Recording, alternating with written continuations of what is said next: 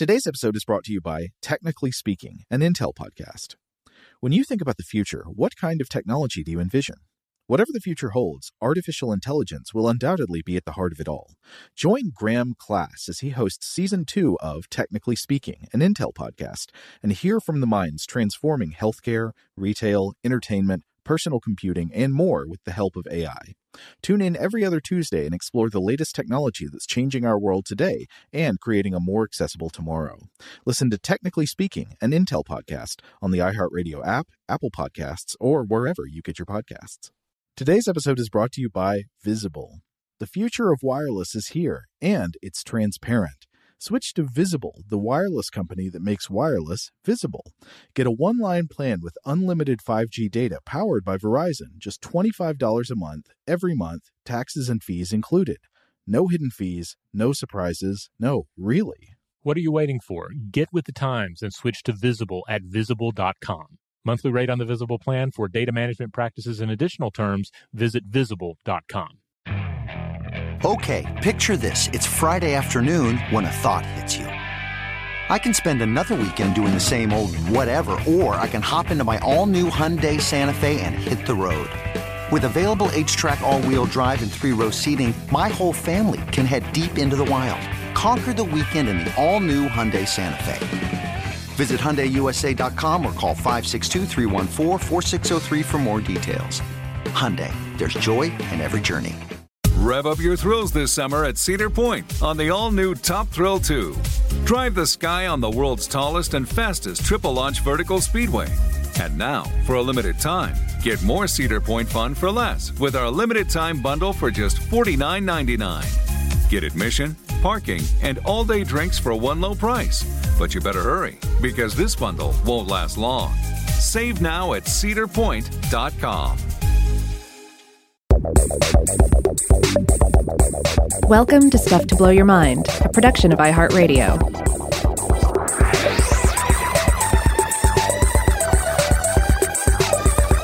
Hey, welcome to Stuff to Blow Your Mind. My name is Robert Lamb. And I'm Joe McCormick, and today we're going to be kicking off a multi-part series about whistling.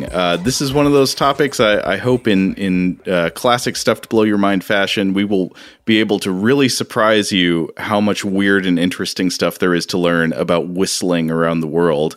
That's right. I mean, we will make it weird. We will make it weird in episode 1. So strap in. Yeah. So one of the first things that I wanted to talk about, and I think this is something we'll have to revisit in multiple parts of this series, is the idea of whistled languages. Much to my surprise, after reading about this subject, there are multiple examples from around the globe of whistled languages, or at least whistled alternate versions of an existing spoken language.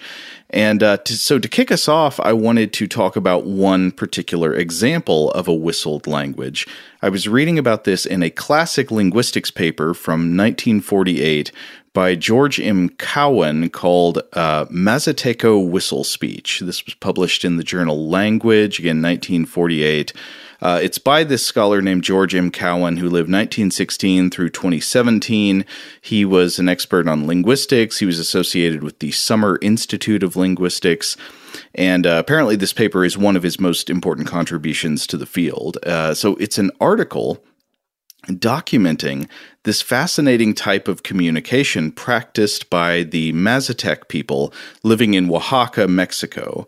So what we're talking about here is an alternate form of the Mazateco language that is based entirely on whistles. Cowan writes that as of the 1940 Mexican census, there were approximately 60,000 people in the Mazatec tribe, and almost 56,000 of them were monolingual speakers of the Mazatecan languages. The Mazatecan languages are part of what Cowan here calls the Popoloca Mazateco language family, so part of a broader association of languages found in this area. So Cowan spent several winters in the 1940s living among speakers of the Mazatecan languages to document these languages and eventually the whistle speech.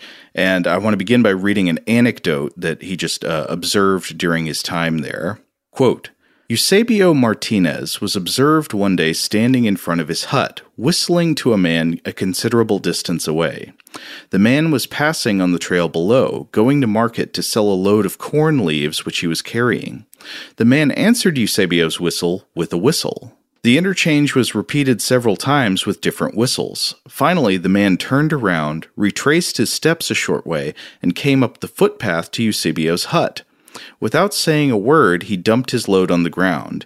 Eusebio looked the load over, went into his hut, returned with some money, and paid the man his price. The man turned and left.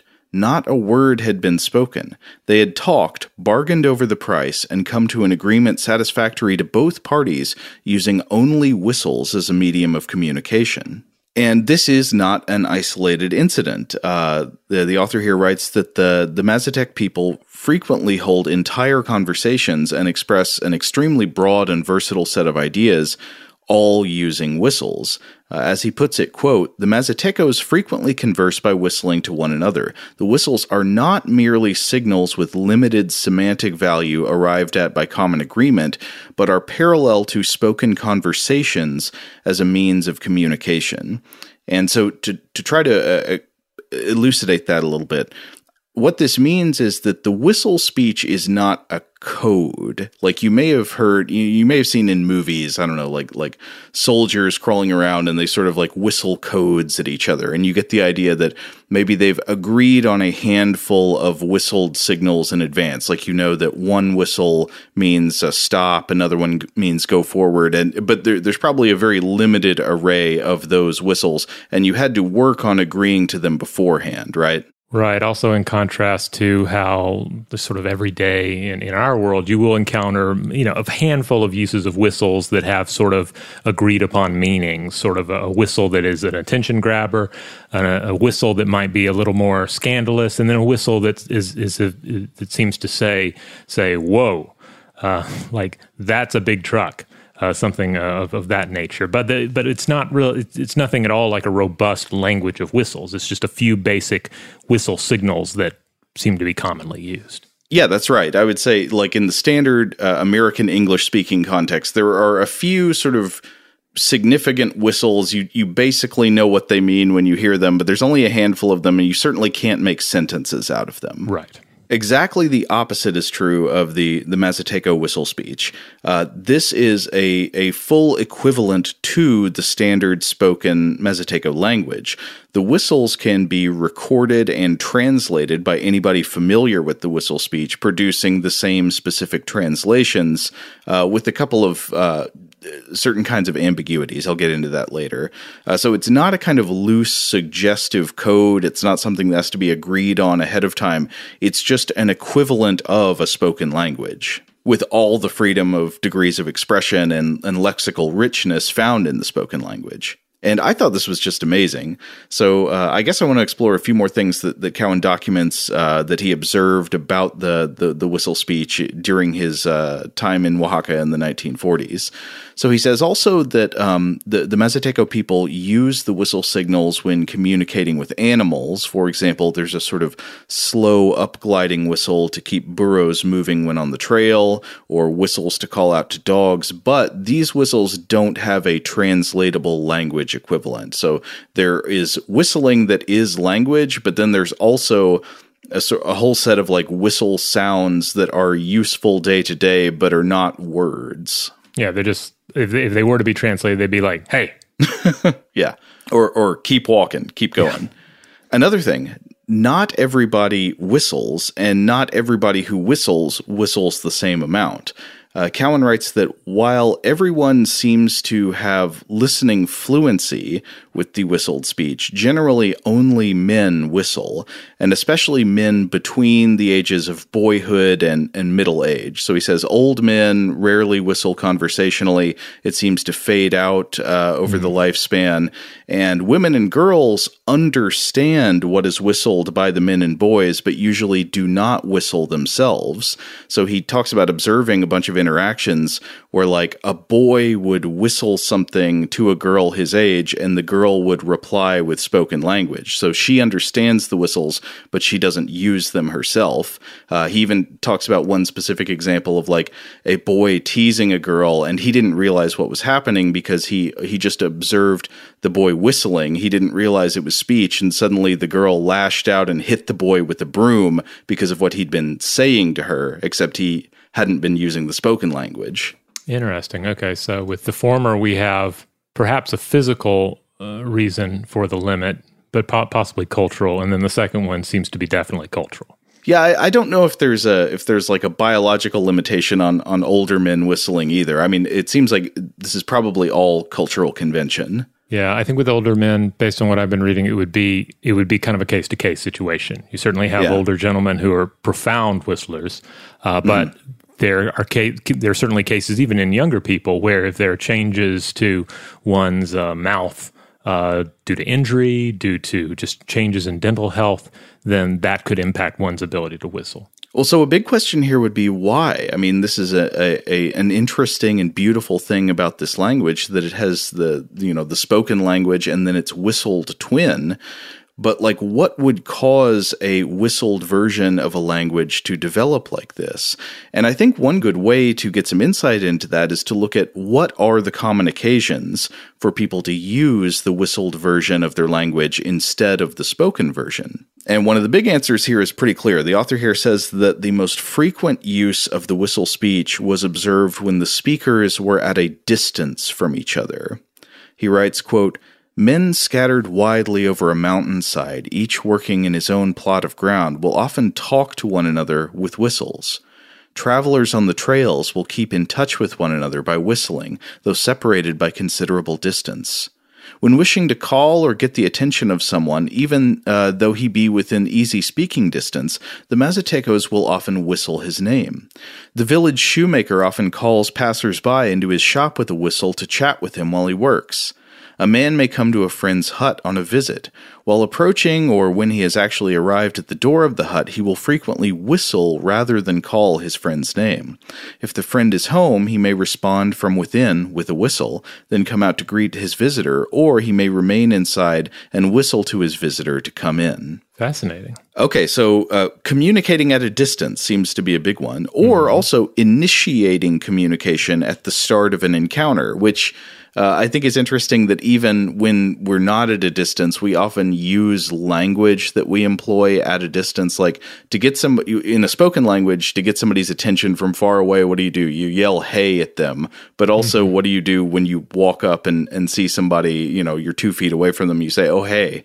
And there might be some sort of a wave or something in there as well. And I can imagine, I don't know for sure, but I can imagine where whistling could maybe take the place of some of the otherwise necessary waving or gesticulating that would be required to sort of get somebody's attention and say, "hey, here I am, there you are, let's converse." Right. So you got communicating at a distance, you've got initiating communication at the start of a meeting, and then along the same lines, he writes here that the whistle is sometimes used as a warning, such as when someone unknown is seen approaching on the trail.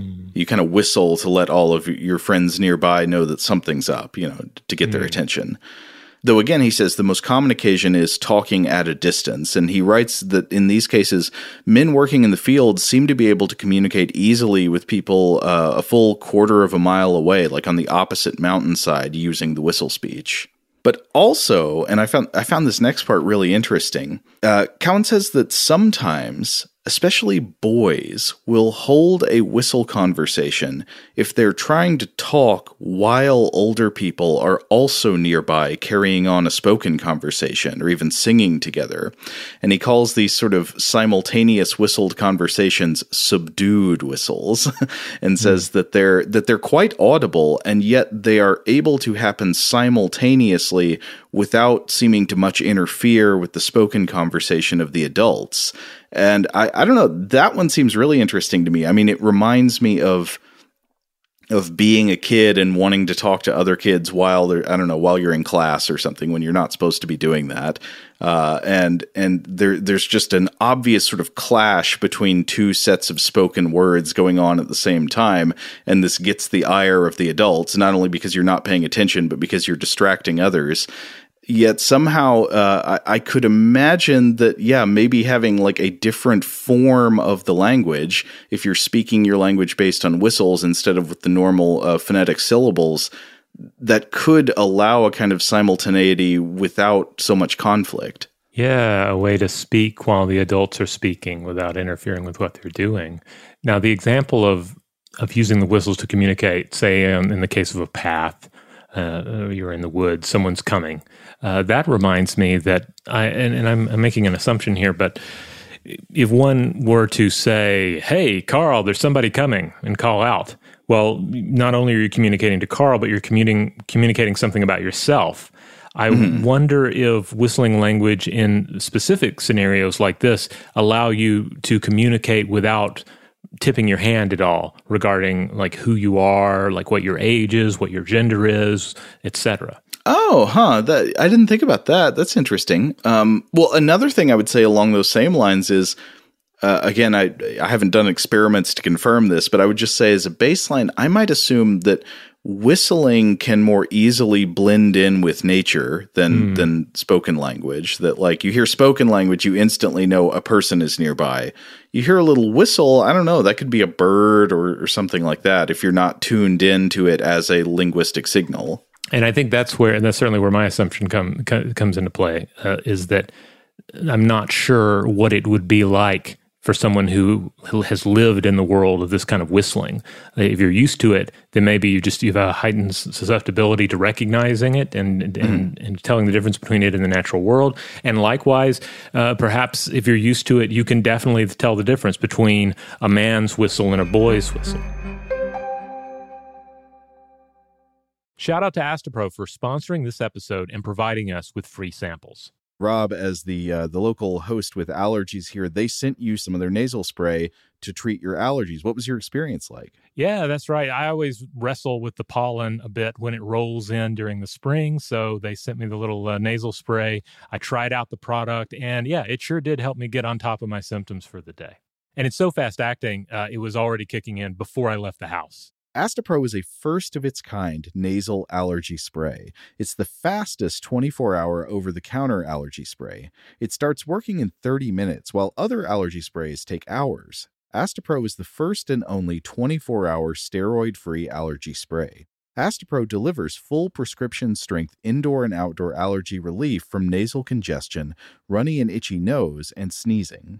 Get fast-acting nasal allergy symptom relief with Astepro. Go to asteproallergy.com for a discount so you can get Astepro and go today. ASTEPRO allergy.com. Astepro and go. Use as directed for relief of nasal congestion, runny nose, sneezing, and itchy nose due to allergies. Today's episode is brought to you by eBay. eBay Motors is here for the ride. Remember when you first saw the potential? And then, through some elbow grease, fresh installs, and a whole lot of love, you transformed 100,000 miles and a body full of rust into a drive that's all your own. Look to your left. Look to your right. It's official. No one's got a ride like this. There's nothing else that sounds like, feels like, or looks like the set of wheels in your garage. With over 122 million parts, you can make sure your number one ride or die stays running smoothly so there's no limit to how far you can take it. Brake kits, turbochargers, engines, exhaust kits, roof racks, LED headlights, bumpers, whatever your baby needs, eBay Motors has it. And with eBay Guaranteed Fit, it's guaranteed to fit your ride the first time, every time, or your money back. Plus, at these prices, well, you're burning rubber, not cash. Keep your ride or die alive at ebaymotors.com. Eligible items only. Exclusions apply. Today's episode is brought to you by Visible. If you haven't heard of Visible, now you have. They're the wireless carrier that's making wireless visible. It's in the name. Get a one-line plan with unlimited 5G data powered by Verizon, just $25 a month, every month, taxes and fees included. Having a one-line plan means you only need you to save. No estranged roommates, exes, cousins twice removed, or AI-powered humanoid robots needed. And because $25 a month really means $25 a month, you can call, text, stream, whatever, as much as you want without worrying about getting dinged at the end of the month. No hidden fees, no surprises. No, really. It's like the old saying goes, you can't judge a book by its cover, but you can judge a company by its name. So spread the word. Tell all your friends there's a wireless company out there with transparency in their name, and they're called Visible. Start saving on wireless today at Visible.com. Monthly rate on the Visible plan for data management practices and additional terms, visit Visible.com. Today's episode is brought to you by Technically Speaking, an Intel podcast. When you think about the future, what kind of technology do you envision? Whatever the future holds, artificial intelligence will undoubtedly be at the heart of it all. Join Graham Class as he hosts Season 2 of Technically Speaking, an Intel podcast from Ruby Studio in partnership with Intel. Explore the future of technology that's rapidly evolving our world today with the help of AI. There's still so much work and research needed to fully understand the power and potential of AI, and Intel is at the forefront of implementing AI in revolutionary technology that's changing the world we live in for the better. In each episode, Graham interviews the minds transforming medicine and healthcare, retail, entertainment, personal computing, and more while pioneering new uses for AI in these spaces. Tune in every other Tuesday and explore the latest technology that's changing our world today and creating a more accessible tomorrow. Listen to Technically Speaking, an Intel podcast on the iHeartRadio app, Apple Podcasts, or wherever you get your podcasts.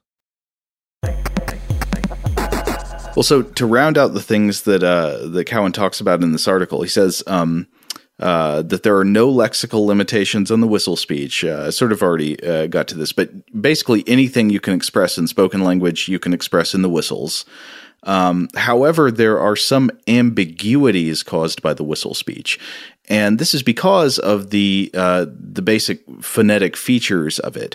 So the Mazatechan languages are tonal languages, and this would mean they're similar to like Mandarin, where you can have a syllable and you can have maybe 4 different versions of that syllable, and in English, they would all be the same syllable to us. Like maybe the classic example in Mandarin is 4 different ways of saying ma, but pronounced in each case with a different tone. So you would all, if you're trying to write them out phonetically in English, they would all be MA, but one might be a kind of gliding up tone and one is a falling tone and so forth.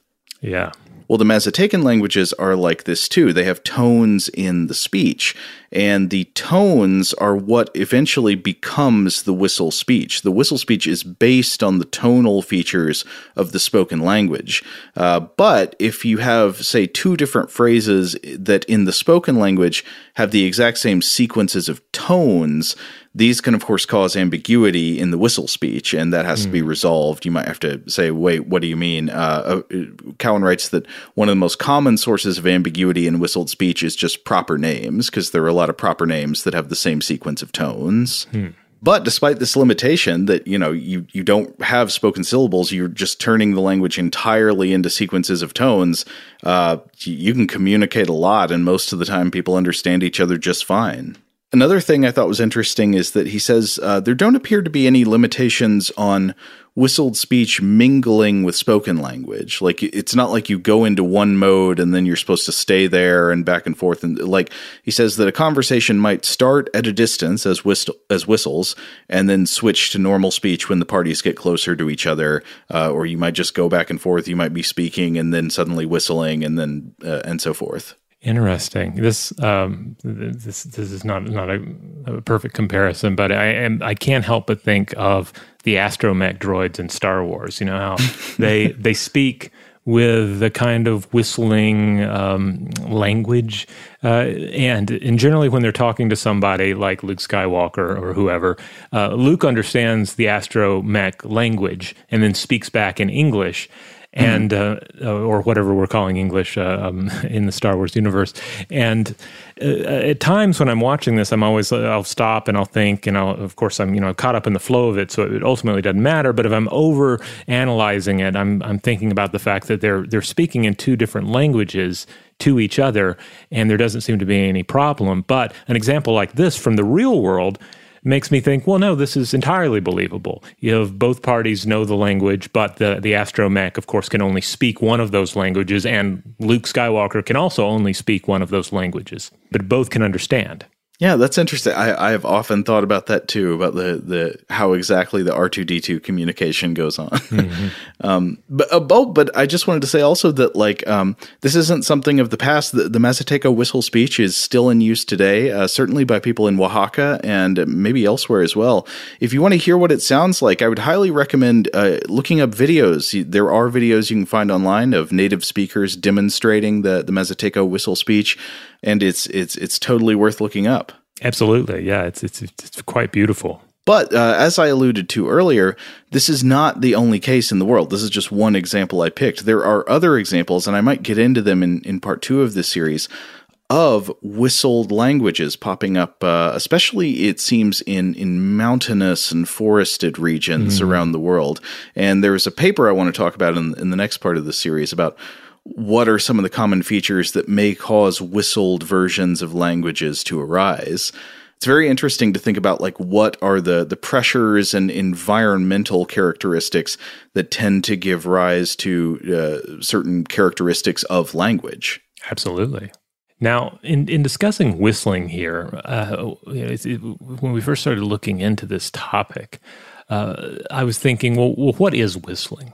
And at first I was thinking, well, this has to be one of those questions that shouldn't be too complicated, right?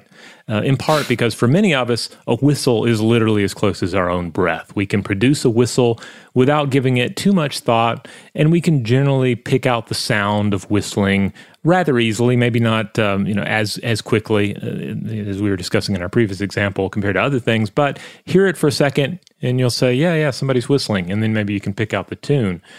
But we know it when we hear it, and we know it when we produce it. So I honestly expected to kind of springboard past the basic what is a whistle question here and get more into some of the meatier stuff. But then I read this definition of whistling from the paper, The Physiology of Oral Whistling by Azola et al., published in the Journal of Applied Physiology in 2018. Quote, experimental models support the hypothesis that the sound in human whistling is generated by a Helmholtz resonator, suggesting that the oral cavity acts as a resonant chamber bounded by two orifices, posteriorly by raising the tongue to the hard palate and anteriorly by pursed lips. So I don't know about you, but when I heard that, that instantly it made me realize, okay, it's a little more complicated than I had perhaps realized at first. And I don't think I had actually heard of a Helmholtz resonator before. And when I heard that, I instantly thought of the Holtzman effect in Dune. But this has nothing to do with personal shields and suspensors. Well, yeah, I think that's interesting too, that it's not a fully settled question how exactly the physics of whistling work. But I do think it's clear, and you can sort of test this in your own body, that part of what's happening with whistling is you are relocating the primary resonating chamber that's producing the vibrations, the sound, when you whistle, as opposed to when you produce regular speech. Because if you just feel it in your body while you're talking, you can kind of feel, at least I can, that the vibrations sort of seem to be coming from the throat. It's also sort of happening in the mouth a little bit. But then when you whistle, at least what I feel is I feel the vibration beginning in my mouth. Yeah, I would certainly advise everyone, as you're whistling, you may be whistling right now to sort of test this out, really focus in on how it feels. Focus on how you feel the air flowing through your mouth. You'll find these lateral air passages between cheek and molars, and it's really quite fascinating. Because again, it's easy to just take this for granted. It's not something, for most of us, certainly after a point, you don't really have to think about it. You don't have to look up and read instructions for how to do it. Your mouth assumes the form necessary to create the whistle, and you whistle. As a total sidetrack, I'm sorry, but I found the title of that paper, The Physiology of Oral Whistling, very funny because it immediately made me think, are there other types of whistling? Is there ocular whistling? Well, I guess there may be some sort of nasal variety. I'm instantly reminded of the various nasal flutes that exist in different cultures. So the airflow from the mouth is not the only way that we have to produce sound. So, but when you say whistling, you tend to think oral whistling. Now, I want to come back to the Helmholtz resonator here. So this is named for important German physicist and physician Hermann von Helmholtz, who lived 1821 through 1894. If you're studying anything about sound and sound generation, you'll generally find something about von Helmholtz. For instance, after we had started this particular topic, I was in Asheville, North Carolina, and I went to the Moog Museum there, the Synthesizer Museum, and Helmholtz's name comes up in some of the materials there because it's hard to avoid him when you get into the science of sound. So the Helmholtz resonator is a kind of spherical chamber with an aperture at the top or at one end called the nipple and tapering there for insertion into the ear, and then has another larger aperture on the other end of this sphere. So each Helmholtz resonator has a known fixed volume size and therefore is made to pick up on a particular tone. There's no mechanical parts in this. It's essentially, it's kind of like a very finely engineered seashell. Pick one up, you place the nipple in your ear, and you can pick out a particular frequency. And you generally will have a selection of these to analyze complex sounds. Joe, for your benefit, I included a photo here of various Helmholtz resonators. And if you do a Google search out there of Helmholtz resonators, you'll see selections like this. They're often made out of some sort of a metal. You know, I think of myself as an adventurous seeker of experiences, but somehow I don't want to put the big ones of these in my ear. That just, I would fear oral injury. Well, the nipple is the same size on all of them. Okay. The nipple that is inserted into your ear. I guess I guess what I mean is I'm afraid it looks like it would suddenly produce an incredibly loud sound, but I guess the size of the resonator cavity is not actually about the volume, but about the pitch. So these resonators, they have various applications in engineering, architecture, and music. But when it comes to studying and describing the mechanisms of human whistling, something that the aforementioned authors say isn't done enough, and again, is not maybe fully understood, the Helmholtz resonator is apparently a good model of what seems to be going on inside of our head, inside of our head and face when we whistle. And Joe, I included an illustration from that paper that I thought was very useful. This kind of takes the airflow, those lateral air passages we're describing, as well as the central resonance chamber, and illustrates those inside of this drawing of a human female who is supposedly whistling, and it makes whistling look like some sort of strange organ inside the mouth. Yeah, it looks like, well, you got your regular liver down below, and then you've got your whistling liver, and that's up somewhere underneath the nose. Right. Now, going back to that paper by Azola et al., I want to read this quick quote that sums a lot of this up. Quote, "The results of this study indicate that the acoustic mechanism in human pursed lip whistling follows a Helmholtz resonator model. The oral cavity acts as the resonant chamber, and the anterior-posterior movements of the tongue play a major role in changing the volume and thus the whistle frequency produced. Further studies performed with high-resolution measurements may help elucidate the contribution of changes to other parameters of the Helmholtz equation." Okay, so this is sort of in line with what I was at least guessing based on the feelings inside my head when I whistle. It feels like the vibrations are coming from the mouth when I whistle, and here they're saying that, yes, when you whistle, the oral cavity is what's acting as the resonant chamber. It's sort of acting as a Helmholtz resonator. Right. And it is stressing, though, that, yeah, there's a lot going on here. And even though it may feel pretty natural for most of us to whistle, we don't have to, again, put a lot of thought into it. Though if you may be overthinking it now and finding yourself having to think more about doing it. But you still have to have the proper prerequisites in place. Some people lack the ability to whistle for a few different reasons. It's also something that does have to be initially learned and can get really good with practice. So it's one of those scenarios like when you hear somebody do it really well, it has an almost otherworldly beauty to it.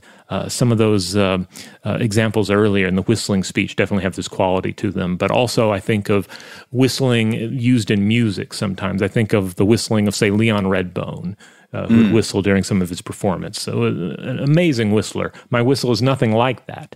And a large part of that just may simply be practice. I have not applied the hours of whistling that Leon Redbone applied during his lifetime to achieve that level of art.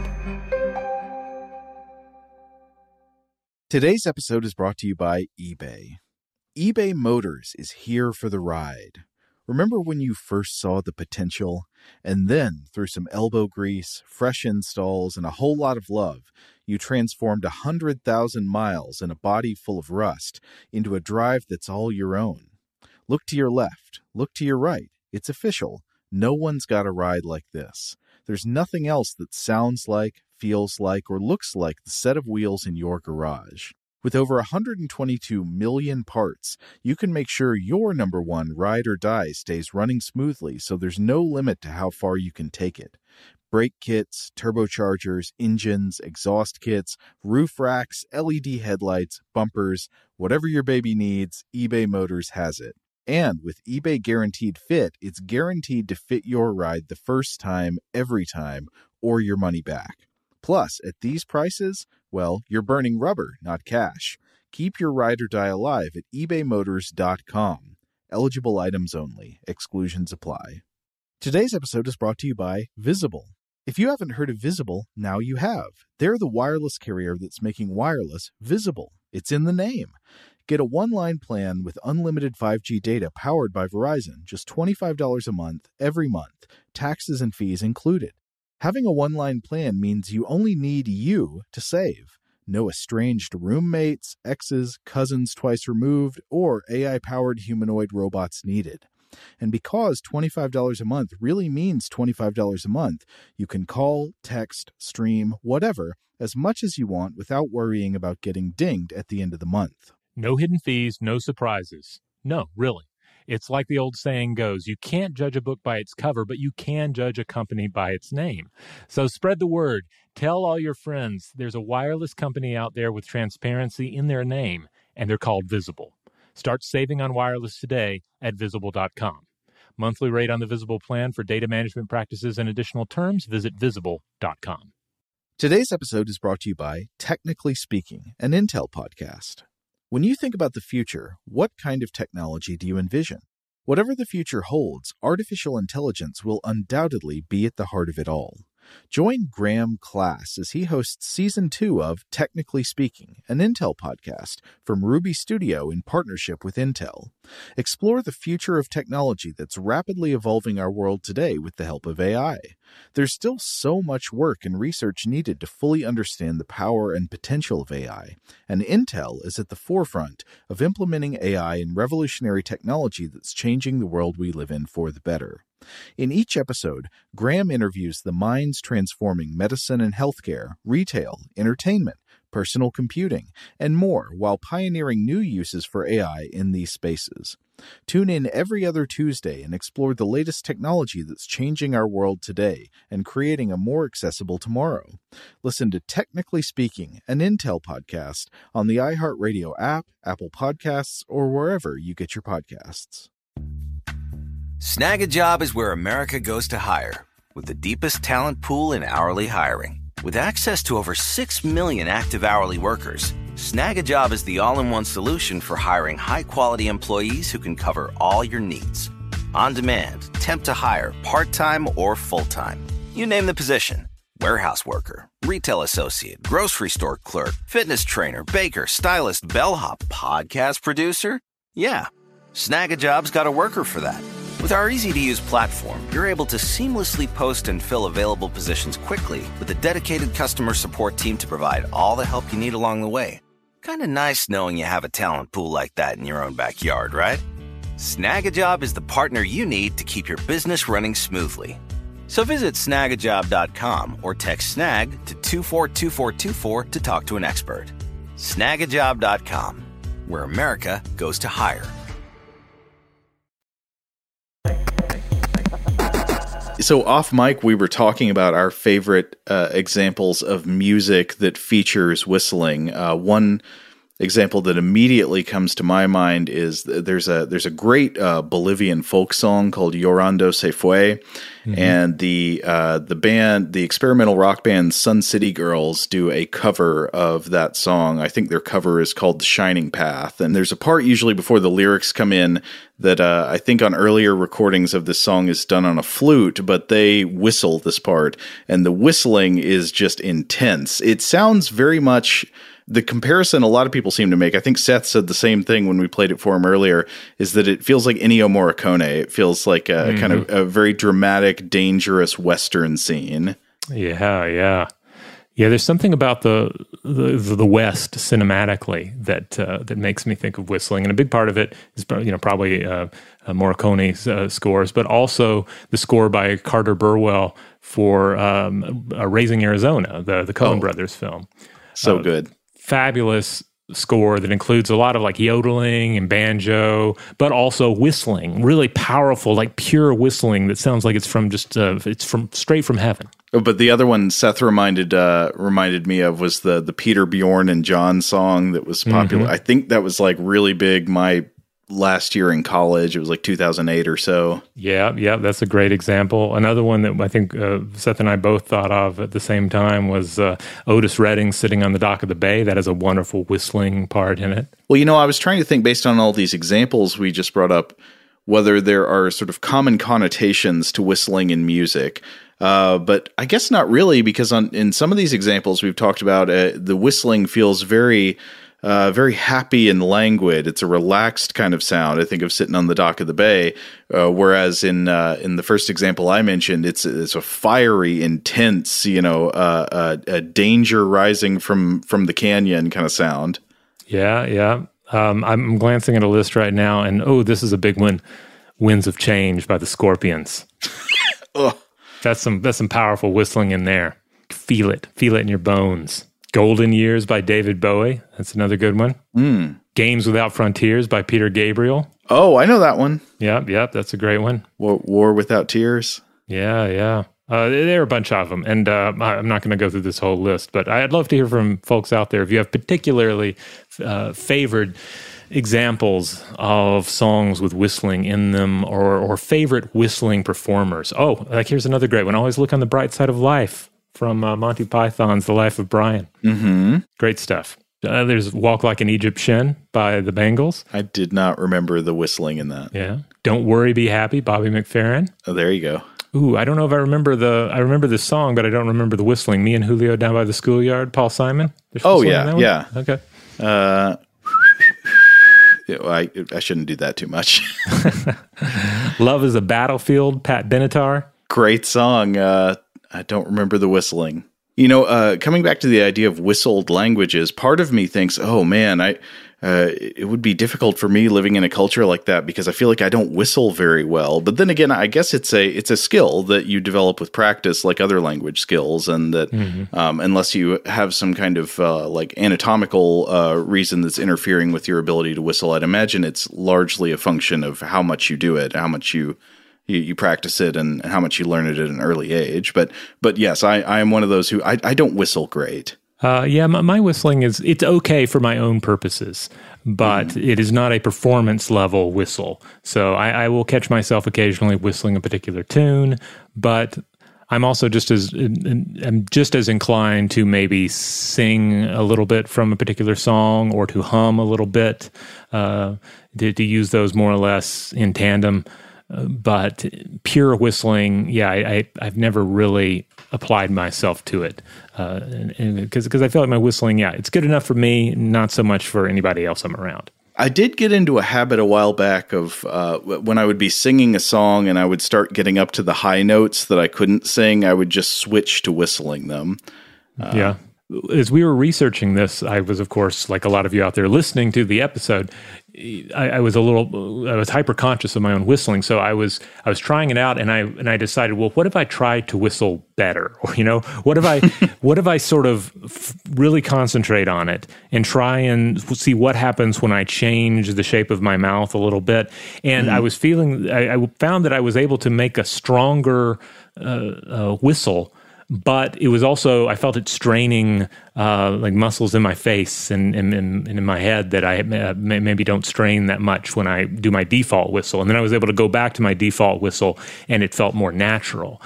So I kind of took that as an indicator. It's like, okay, this is kind of the gateway to better whistling if I wanted to actually pursue this, probably, but I'm not going to do that. Oh, well, this makes me think of how actually, to some degree, the same thing is true about spoken language. Like, I find, at least, if I think too hard about what my body is doing while I'm producing words with my mouth, suddenly they become a lot harder to produce. Like, if I'm thinking about my lungs and my larynx and my mouth, the syllables become kind of strange. You get that. Actually, I would say it's a feeling kind of similar to semantic satiation, where when you say a word too many times in a row, you start, like, the word starts to feel strange and it loses its association with the meaning that it signifies. Yeah, in a way, it's kind of like if you're riding a bicycle and you suddenly start thinking really hard about how you were riding the bicycle, how this is being maintained. Maybe don't do that. Maybe just ride the bicycle. Think about something else, because everything's in motion. It's working. Just don't second guess it. But as we were saying, though, it's by second guessing it that we are able to potentially improve it as well. We can certainly fall into a habit of whistling a certain way, and there are conceivably ways to improve upon that whistle, but you've got to want to do that or have some reason to do that. And certainly communication would be a big one. If you're engaging in some sort of whistling communication with people, then there's going to be sort of a whistling standard, I imagine. You're going to hear other people use it, and there is going to be a positive social pressure to improving your whistle to match the whistles of those around you. Right. Well, maybe we need to call part 1 of our whistling series here, but we've got so much more interesting stuff to talk about in subsequent parts. We're going to talk about religious uses of whistling. We're going to talk about whistling superstition, whistling psychology, whistling technology. There are a lot of monsters in this closet. All right. Well, join us for that when we come back. And certainly go ahead and send in your messages regarding your own experience with whistling. We would love to hear from you. As a reminder, Stuff to Blow Your Mind is core episodes published Tuesdays and Thursdays in the Stuff to Blow Your Mind podcast feed. On Wednesdays, we do a short form artifact or monster fact. On Monday, it's listener mail. And on Fridays, we do Weird House Cinema. That's our time to set aside most serious concerns and just talk about a weird film. If you want to converse with other Stuff to Blow Your Mind listeners, well, there are a couple of places you can go. On Facebook, you can go to the discussion module, and you can also go to the Discord. If you're a Discord user, go to the Discord. Email us, and we'll send you the link you need to join that. But there are a lot of cool discussions going on there, and they're doing a book club there. I need to mention that again. Some of the listeners have decided to read Umberto Eco's The Name of the Rose. So if you're interested in that, email us, get the link. We'll send you to the right place, and you can join up with them. Huge thanks, as always, to our excellent audio producer, Seth Nicholas Johnson. If you would like to get in touch with us with feedback on this episode or any other, to suggest a topic for the future, or just to say hello, you can email us at contact@stufftoblowyourmind.com.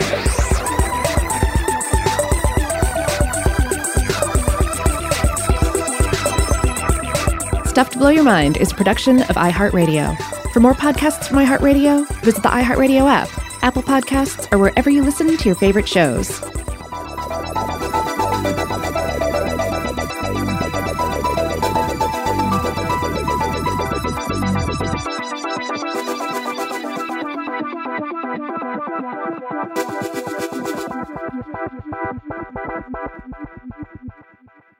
Today's episode is brought to you by Visible. The future of wireless is here, and it's transparent. Switch to Visible, the wireless company that makes wireless visible. Get a one-line plan with unlimited 5G data powered by Verizon, just $25 a month, every month, taxes and fees included. No hidden fees, no surprises, no, really. What are you waiting for? Get with the times and switch to Visible at Visible.com. Monthly rate on the Visible plan. For data management practices and additional terms, visit Visible.com. Okay, picture this. It's Friday afternoon when a thought hits you. I can spend another weekend doing the same old whatever, or I can hop into my all-new Hyundai Santa Fe and hit the road. With available H-Track all-wheel drive and 3-row seating, my whole family can head deep into the wild. Conquer the weekend in the all-new Hyundai Santa Fe. Visit HyundaiUSA.com or call 562-314-4603 for more details. Hyundai, there's joy in every journey. Top Thrill 2 is like no other course. 2 420-foot vertical speedways, 3 launches. All right, let's talk strategy. Copy that, driver. Go for maximum acceleration off the start. Roger that. You've got a short straightaway to push from 0 to 74 on the first vertical speedway. And what about the rollback? Rollback will set you up for an explosive reverse climb 420 feet in the sky so you reach 0 G's in total weightlessness. 420 feet of straight-up speed. Let's get it. Top Thrill 2, the world's tallest and fastest triple-launch Stratocoaster. Get your tickets at cedarpoint.com. Xfinity has free premium networks for everyone this month, no matter what kind of entertainment you love. Addicted to true crime? Catch killer cases and more spine-tingling shows on A&E Crime Central. Crave adventure? Explore Asian action movies on Hi-Ya. Searching for something extreme? Check out skating, snowboarding, and more on Fuel TV Plus, the global home of action sports. And find crowd-pleasing bops on iHeartRadio's Hit Nation playlist. There's new free shows and movies to love every week. Say free this week in your Xfinity voice remote.